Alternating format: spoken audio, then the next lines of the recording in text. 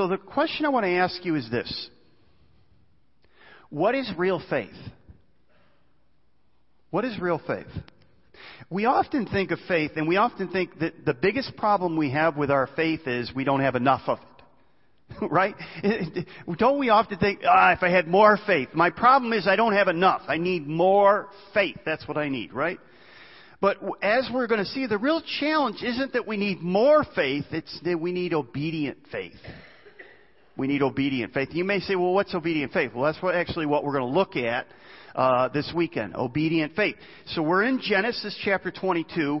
We're going to finish this series on Abraham, and then we're going to do a topical one. I'll tell you where we're going to go with that topical study a little bit later. But right now, I want you to, if you have a Bible, like this chair Bible, on page 17, you'll find Genesis chapter 22.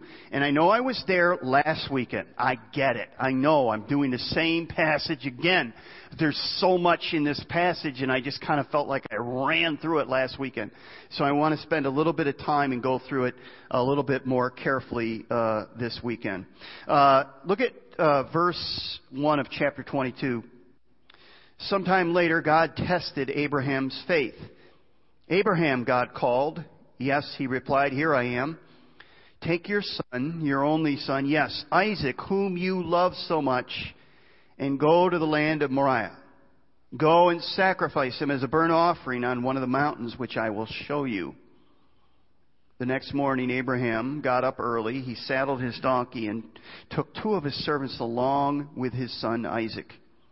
Then he chopped wood for a fire, for a burnt offering, and set out for the place God had told him about.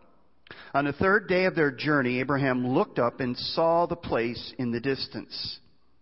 Stay here with the donkey, Abraham told the servants. The boy and I will travel a little further.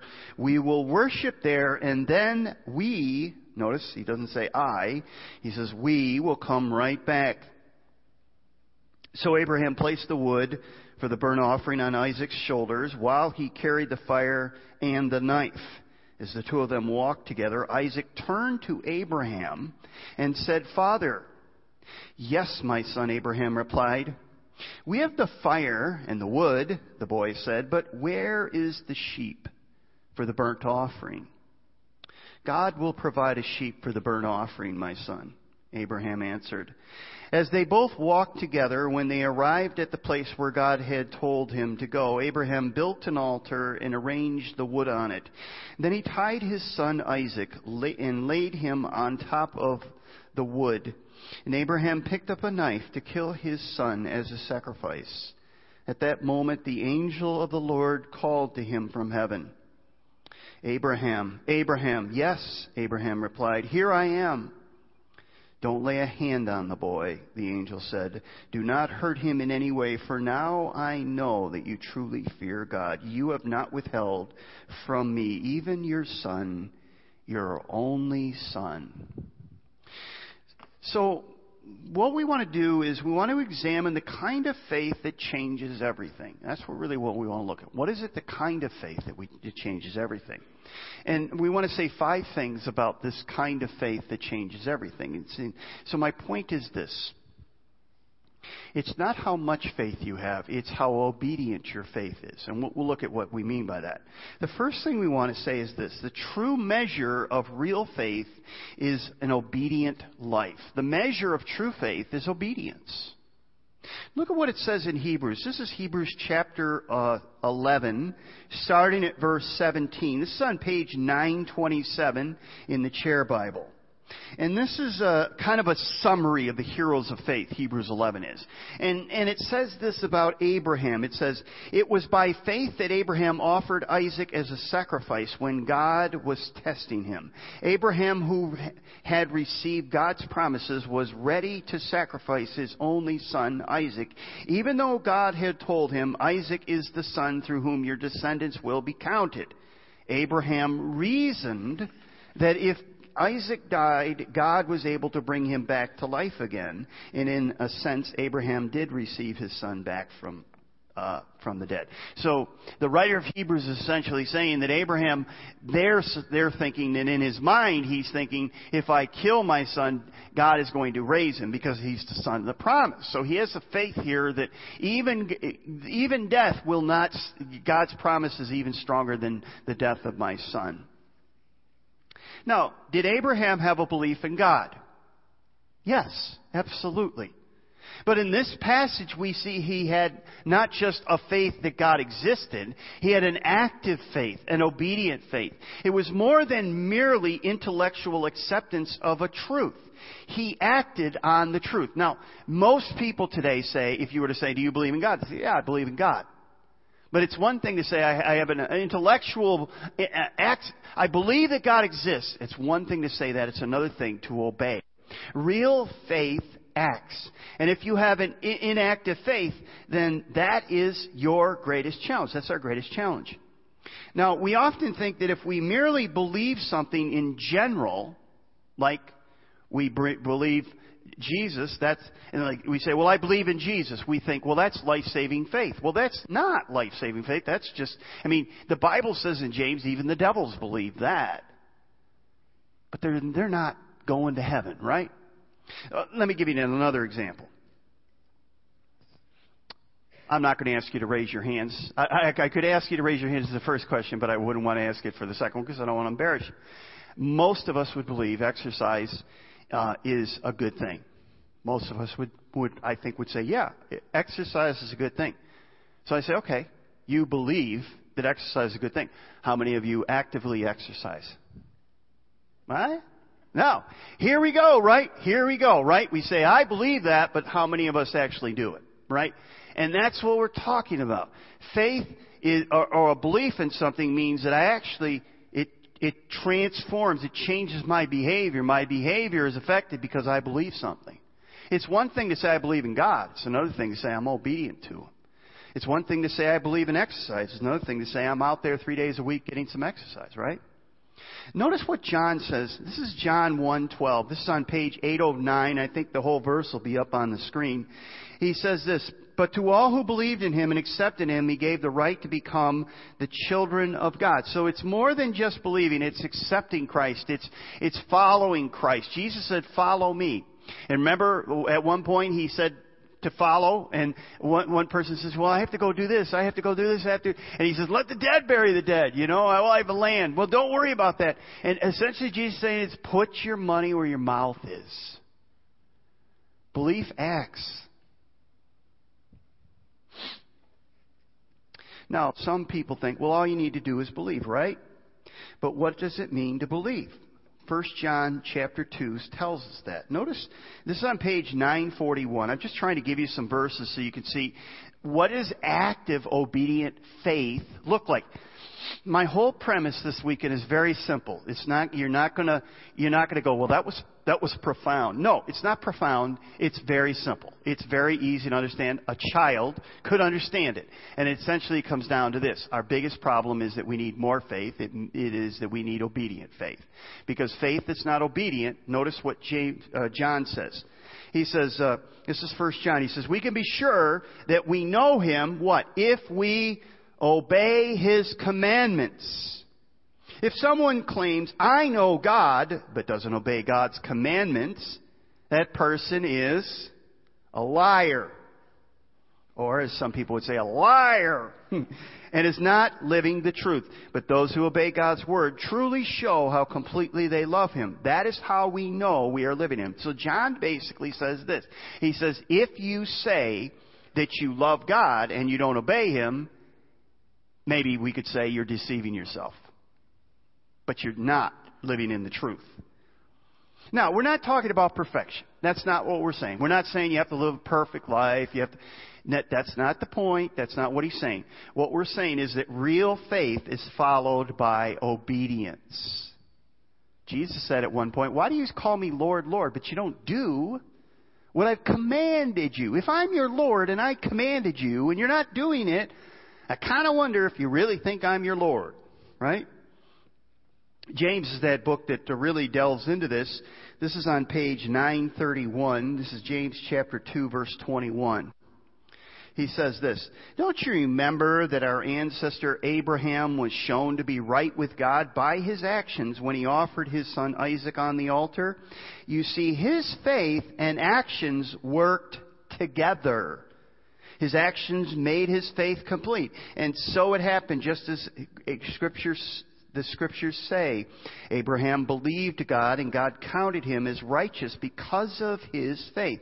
And what he's saying there is his faith was active. It wasn't this blind, this mental assent. It was an active faith.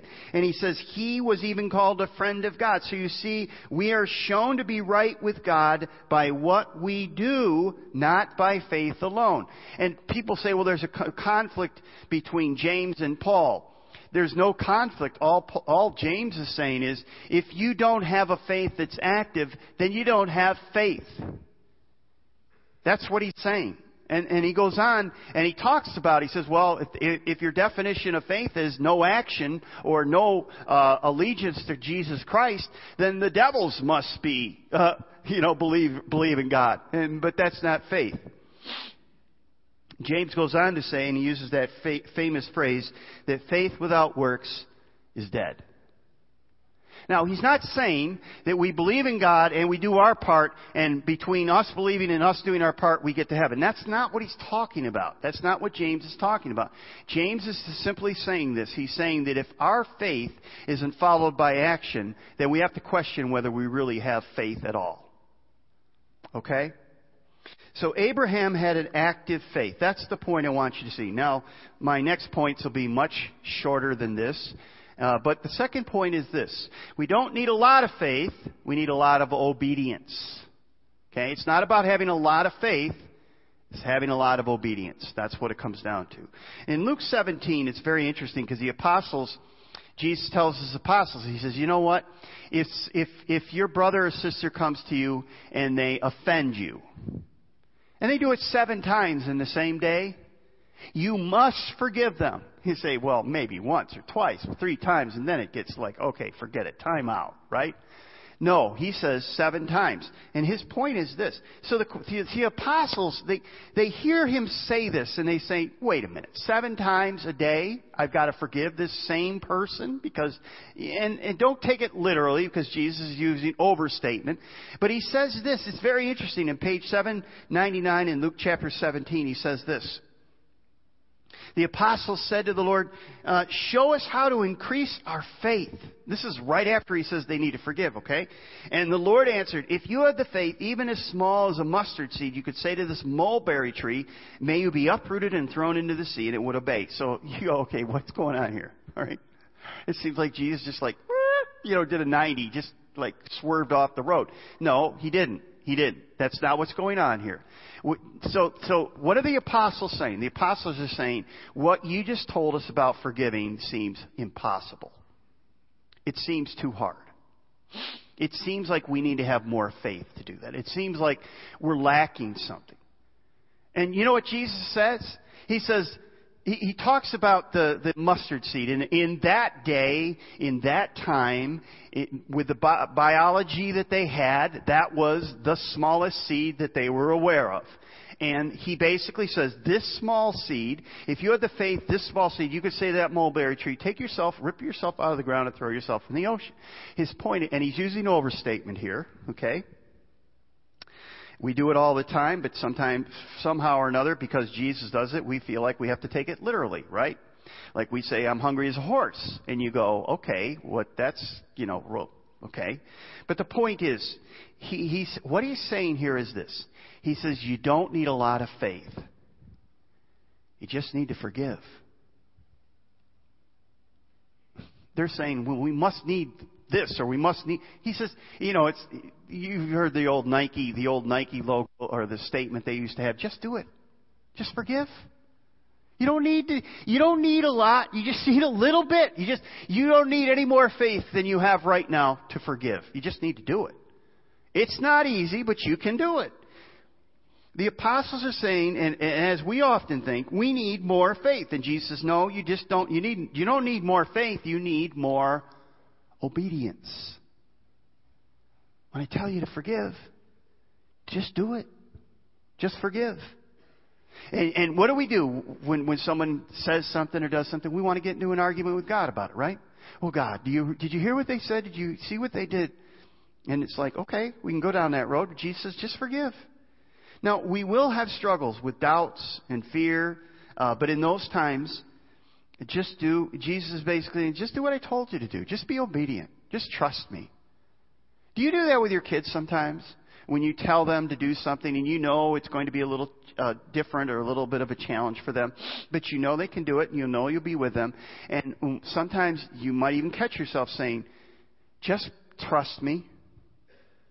It'll be okay. Just trust me. Just do this. I can't explain it to you right now. I can't give you all the details. Just do what I'm asking you to do. And sometimes Jesus will bring you to a place in your life where you're going through a dark time, going through a difficult time, and He says, will you just trust me? I mean, when you think about Abraham, offer your son, the son of the promise. And what does Abraham do? No arguing, no debate. He just follows. He just says, I don't understand it, but I'll just trust you. I'll just be obedient. I'll just be obedient. Here's the point.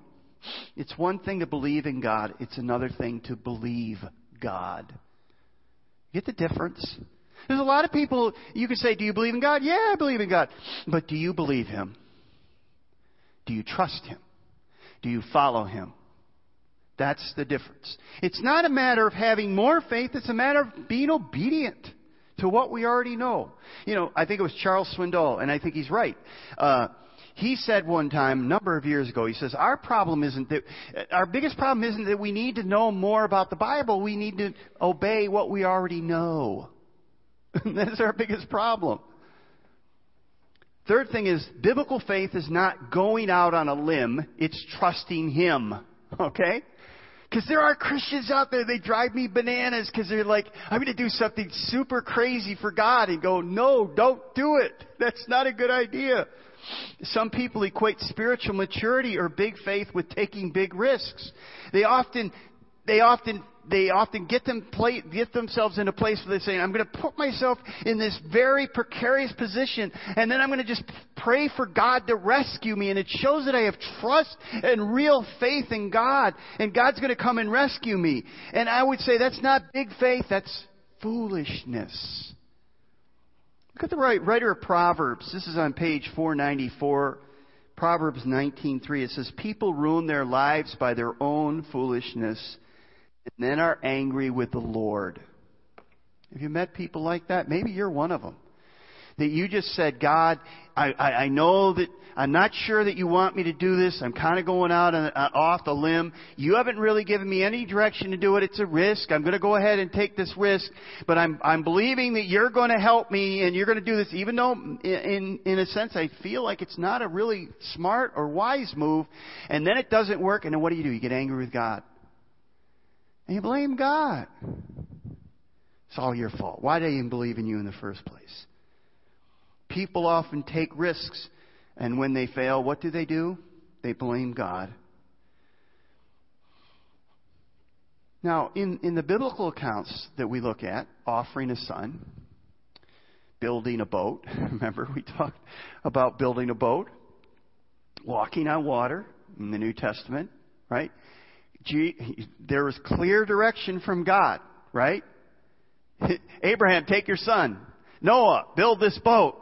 Peter, come out on the water, right? It's clear direction. There's no debate about this. It's obedience. It's all about obedience.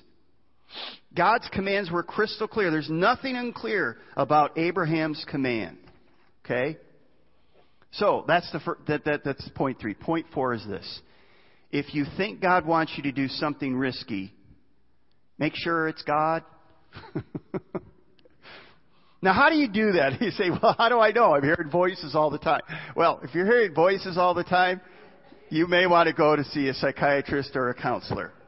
But that being the case, how do you know if God wants you? Because some of you, and you're sensitive people, and I understand it, you want to be sensitive to the Spirit of God's leading. I get all that. But you get to the point where you go, how do I know if this is God or if this is just crazy? Right? there's 3 good tools that we have. And I don't have these in your notes. I don't have anything in your notes, by the way. Did you notice that? I just give you a title and a passage, and then you have to... So I love saying it every weekend. But here are 3 tools, 3 fingers, 3 tools. 3 tools that God has given you to help you in those times where you say, I don't know if this is what God wants me to do or not. Number 1, check with the Holy Spirit. Jesus said about the Holy Spirit, and this is John 14:26, the Holy Spirit will teach you and will remind you of everything I have told you. Jesus is basically saying, I'm going to leave the Holy Spirit with you, and He will assist you and guide you so that you'll make good decisions. If you're filled with the Spirit and allowing the Spirit to control you, the Holy Spirit can guide you, okay? Here's the second tool that God has given us, and it's the Bible. You know, there are people, and I talk with them all the time, who basically say, I think God's asking me to do this. And I'll say, no, He's not. And they go, why? I said, because the Bible tells me here that He doesn't want you to do this. This is sin. This is wrong. This is not what God wants you to do. It's pretty clear. I know you think that's God, but it's not God. Okay? This is not. And so the Bible, notice what Paul says about the Bible. He says, all Scripture is inspired by God, and it's useful to teach us what is true and to make us realize what is wrong in our lives. It corrects us when we are wrong and teaches us what to do, what is right. God uses it to prepare and equip His people to do every good work. In other words, what Paul is saying is the Bible is a great guide. And let me just throw this in there. The Holy Spirit and the Bible are never in conflict with one another. And I'm kind of tired of hearing a group within the Christian community that basically says, I'm just going to listen to the Holy Spirit, and when the Holy Spirit is telling them to do something that's against the Bible. That's not the Holy Spirit, okay? Our final authority is the Bible, and the Holy Spirit takes the Bible and it helps us apply it to our lives. And when the Bible and the Holy Spirit come in conflict, it ain't the Holy Spirit you're hearing. Okay, some spirit, I don't know what one, but it isn't. It's the Bible and the Holy Spirit will not contradict one another, okay? Here's the third thing.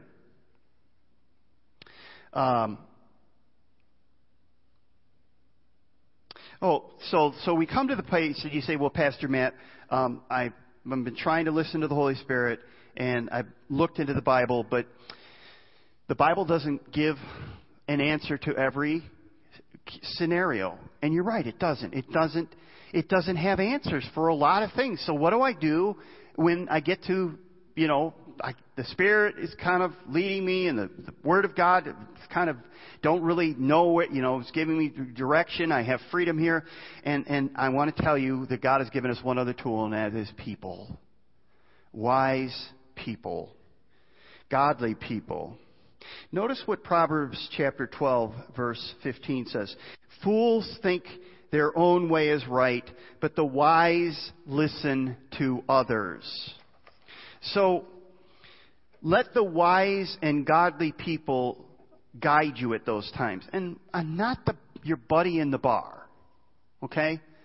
The last thing you probably need to listen to for marriage counseling or marriage advice is your buddy in the bar who's had a few too many and says, let me tell you about women. I know about women. I've been married 5 times. That's probably not good advice. Okay? All right? That's not good advice. That's not godly advice. Get godly advice. Somebody who has a marriage that's working. Somebody who is wise. Somebody who knows the Word of God. Somebody who seems like they're walking in obedience with God. And ask them for advice, and they probably will give you advice. So God has given us His Spirit, His Word, and His godly community, the church, to guide us. Okay? Here's the last point. Exercising faith doesn't mean my problems will be fixed or my path will be smooth. All right? Let's just stop with this idea that if we do everything right, that our lives will go right. God has never promised that. Jesus, in fact, said, in the world you will have what? Tribulation. Problems, challenges, rough roads, right? Faith will often take you down a difficult path, but in the end, you'll arrive at the right place. I mean, think of Jesus. He came from heaven to earth, and He had a rough road. Would you say He had a rough road? He was born, and people mocked His birth, mocked His mother. Even His own family, His brothers and sisters, kind of thought He was out of His mind at one point, right? At His greatest moment, His greatest time of need, in the garden and on the cross, the people who should have been with Him fled. He was maligned by the religious elite of His day. So here's a man who's walking with His Father, who's living the godly life, and He did not have a smooth path. And so if you're following Jesus, you're on that same path, right? And it's a rocky path, and there's a rough path. But here's the point. If you exercise obedient faith, it doesn't mean that God says, okay, your path is going to be smooth and your life is going to be a breeze. What it does mean, though, is that you will arrive at the right destination. And one day God may say to you, well done, good and faithful, good and obedient servant, right?